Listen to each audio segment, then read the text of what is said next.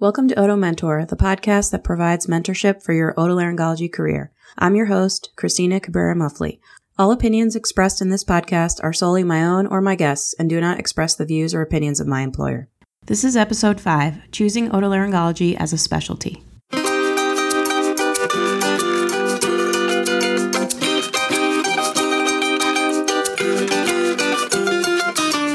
My guest today is Brooke McConnell.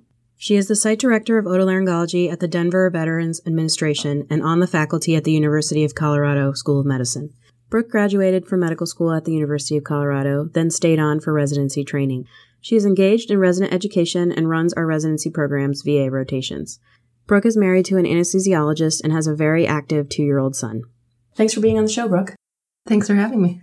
Tell me about your role at the VA at the University of Colorado. Yes. So I currently am the section chief or the division chief of otolaryngology at the VA. And I, in that role, serve as the site director at the VA for our residents. And through my role as the site director, I have various roles within the educational components of the residency program. Let's figure out how you got there, right? So how did you decide on otolaryngology originally? Yeah, so this is interesting. So I initially came into medical school thinking I would do women's health for no apparent reason, had zero experience in it, just that sounded great. And then in our very first block, so I was part of the initial rollout of the integrated curriculum at the School of Medicine here. So they condensed all of anatomy down to a couple of months. And so we ended up having head and neck anatomy very quickly within the first couple of months of medical school. Liked anatomy, really liked head and neck anatomy. And in that had a lecture by Mona Abaza. She came and did, I couldn't tell you exactly what the lecture was, like larynx anatomy or something like that. But thought, this is interesting. Had never heard of it. Didn't do a whole lot with ENT that first year. Ended up over the summer kind of dabbling in some mentorship relationships with Peggy Kelly and Dr. Baza as well. Ended up starting an interest group. And then in my second year, the School of Medicine offers a elective rotation. Really liked it and then continued to stay involved. And very quickly, I think in those first couple of years, shifted away from women's health, shifted over into ENT very quickly.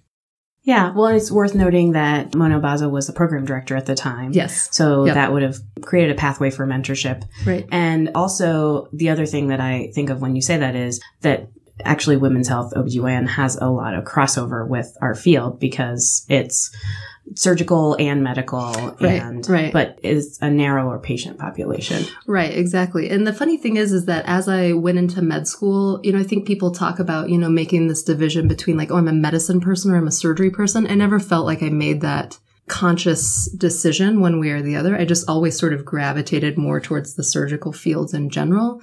So I don't know if I was always going to be a surgeon or if that's just the way I went, but I don't ever recall really ever making that conscious decision. Yeah. And I think surgeons also oftentimes get billed as like the non-compassionate, holistic. Yeah. In these fields, we have to do some of both. Oh, absolutely. And some of the most compassionate people I know are surgeons. Yeah. Hands down. Besides women's health, any other specialties that you considered along the way? Yeah. So moving into third year, moving into fourth year, starting to put, residency applications together. Had a reasonable application. I think everybody thought like, oh yeah, you'll do okay. You'll match. It'll be fine. But a lot of people in medicine are type A's, right? You got to have a backup plan. You got to have something to fall back on should your hopes and dreams not come true. So my backup was general surgery. Okay. And so did you apply to I did not. program? You just had that as your... Yeah, like, okay, so if I don't match and I have to scramble, I'm going to try to scramble into a prelim spot, and then I'll try to get, a general surgery residency position if I can't do ENT. Like, that was the backup to my now husband's great dismay. He was not excited about the thought of me being a general surgeon. But, because? He's an anesthesiologist. He sees what I think their lifestyle can be based on sort of what you choose to do out of general surgery. So he was just very much not excited about that. Yeah. Can you speak to the lifestyle of ENT versus other surgical fields? I think so. I mean, having not ever practiced another field of medicine, I can only speculate a little bit. But I think the bottom line in my mind now, being 4 years into practice, is your lifestyle is what you make of it. Like, you can work as much or as little as you want, and it's very much dependent on what is important to you and what your career goals are and what you want your spectrum of practice to be. I would probably work equally as much no matter what I did. But I think ENT is one of those fields that allows you to do that. You know, you can be a total workaholic and work 12-hour days every day of the week if that's what you want to do. Or conversely, you can have a little bit more of a laid-back practice that affords a richer life outside of medicine. So it's a nice specialty in that sense. So once you got into otolaryngology and started your residency here, how did you decide what you wanted to do as far as general practice, which is what you decided, or fellowships? Yeah, I struggled with that decision. I remember being a third and a fourth year and really thinking like, oh, I really like this. I really like that. You know, and one of the other questions, what are some of the things that you learned about the specialty after you came into residency? And one of those is the diversity and the wide scope that ENT covers. You just get this very finite picture as a medical student, for better or for worse, it just is. But when you come into it, you're like, wow, you do so much more than I ever thought you could do in a specialty. Because I found that I liked a little bit of everything, it was really hard for me to choose one thing. And I think I hear that a lot from a lot of generalists. But for me, it was really true. So I think there was that aspect of it. I also was not in a place in my personal life where picking up and leaving was a great option. You know, I think it's the choices you make when you are in relationships or you have children are sometimes different than they would be if you were totally single and had no commitments or ties to anything. But it's about finding the balance of what works there. And for me, it worked there. And really, for me, the thing that made it work was the choice of the job coming out of residency. And I was lucky to find a position where I could sort of build the practice that I wanted to have. And I could focus a little bit on a subspecialty-ish type practice that allowed me to focus a little bit more, allowed me to do the cases that I wanted to do, to work with patient population I wanted to work with. So for me, I tell people it was like the stars aligned and it just worked out, or I got lucky. I was like in the right year and the position came up at the right time. For our listeners who don't necessarily know, the VA before you took over was run by a couple of the university docs who would go over 1 or 2 days a week. Right. It seemed a little bit fragmented. Right. There wasn't as much continuity over there. And so you were hired to be the continuity and be there full time. Correct. Yeah. And that's no fault of anybody's. I mean, it's just when you are trying to run a department and you're not there every day, it's really hard. It's really hard to make the relationships with the, executive leadership in the hospital or to form clinician to clinician relationships. It's hard to form that network when you're not there every day.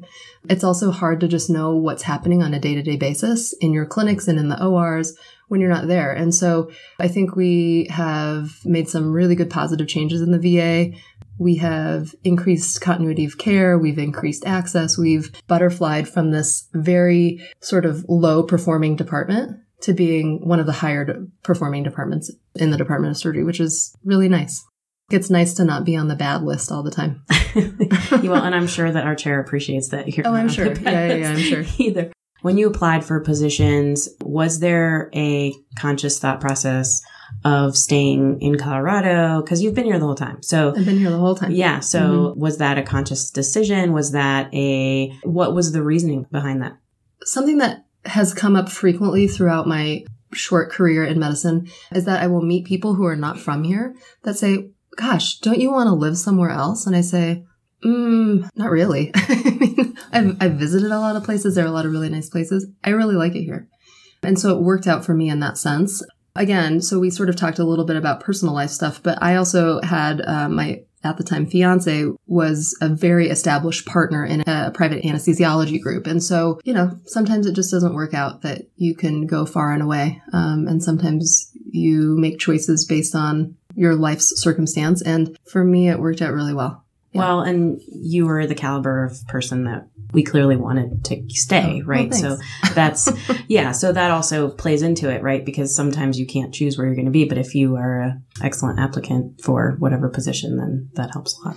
Well, and I, this was a bit of advice that I got a lot when I was coming out of residency, when I was struggling with fellowship, no fellowship, what type of practice did I want to go into? People would say, doesn't matter. so much. You're going to have to build a practice wherever you go. I don't think you just have the bandwidth as a resident to even understand that or the experience to understand what that's like. But you come out and you got to build the practice that you want to have. And I was just very fortunate that I had nearly a blank slate to work with. So alluding to that, what are the things that you wanted to do? What are the things that you do at the VA that you feel like are an opportunity for you there? There were a lot of opportunities. So there was a lot of room for growth. There was a lot of room for improvement. I think one of the things that I am the most proud of is our cancer program there. We've worked really hard, and Julie Goddard, who's on the adult faculty here at university, she's one of the microvascular head and neck people. She comes over and she has been really instrumental, and she and I have worked together to build up a more comprehensive head and neck program there. So we've brought microvascular back to the VA there, which I think you talk to a lot of people in the country. There are some places that do microvascular, but not that many. And people think you're a little bit crazy for doing it. But it actually works out really well. And it's one of the things that is important to me and I've worked really hard to establish. And we continue to sort of grow the cancer program. And looking back over the last 4 years, it's been hard to build that, but it's been really meaningful.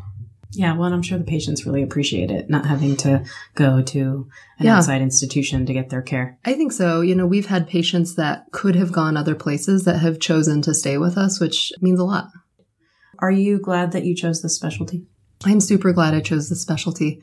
You know, there's a question, you know, what would you choose if you couldn't do this? And it would come with a heavy sigh because I don't like the thought of having to choose another specialty. And I can very quickly throw out about 99% of other medical specialties because I just love otolaryngology. You know, if you made me choose, I would probably go down the general surgery path again.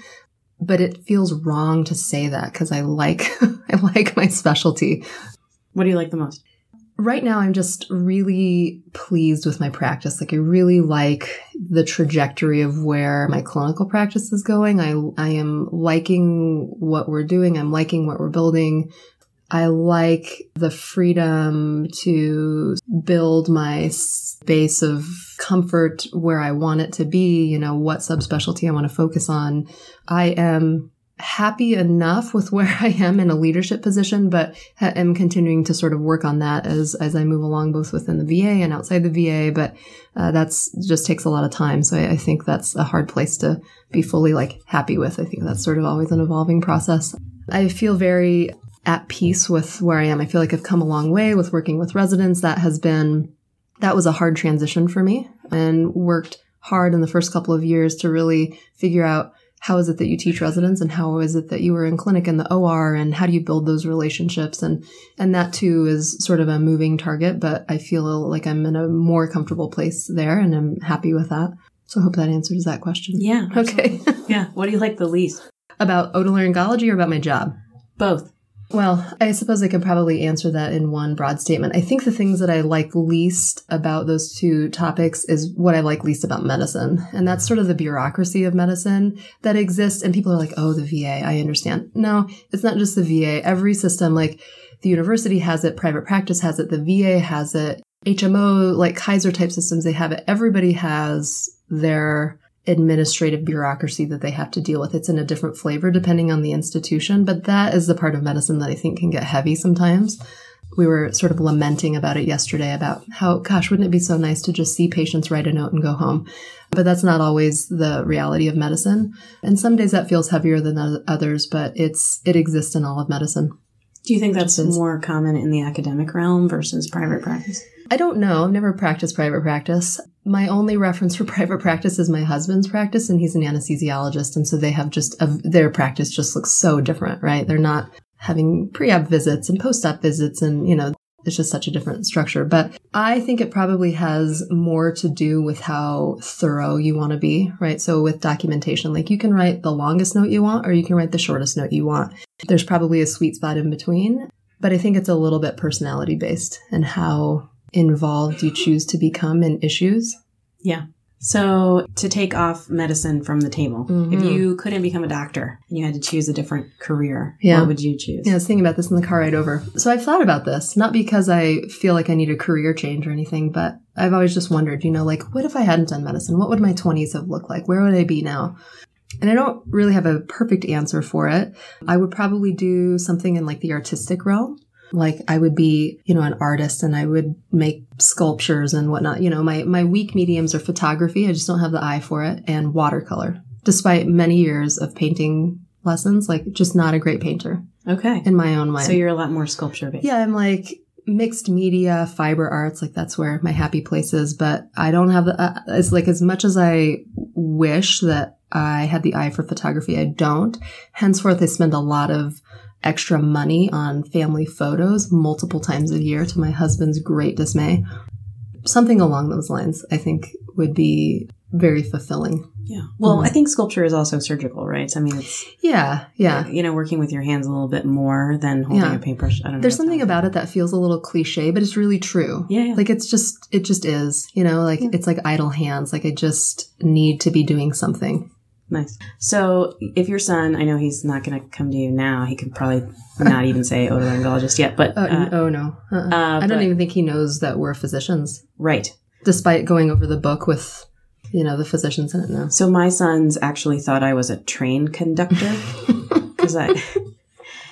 so I don't know how they got that idea, but I like the mental image of that. Well, because I said I was a doctor and they thought that was a conductor. Well, Right. And that was their only reference. That's fantastic. But so if he came to you in 20 something years and said, Mom, I really want to do what you do. I want to be an otolaryngologist. What would you say? Yeah, I think so. Dual physician household. So we've had this discussion before, my husband and I. I think we would both be super proud that he wanted to be a physician. I think the thing that I would want to make sure is that he was doing it for himself and not for me. Because it's just, number one, it's not worth it to do anything for other people, not when it's that big. Also, medicine is something that you should just really know that you need to do. Because if you don't, I think it's just too hard. It's too long of a road and it's too hard to do it because you think somebody else thinks you should do it. And so I think as a parent, the only thing I could possibly convey to him was, I want you to do this because of you. And so part of me would like want to push him to try other things. And then if he still loved medicine, like, okay, let's do it. Thanks for being on the podcast. Absolutely. Happy to be here. If you like what you just heard or didn't, please go to my show notes page to let me know your thoughts. There you will find a link to a brief survey so I can improve the quality of this podcast. I would greatly appreciate your help.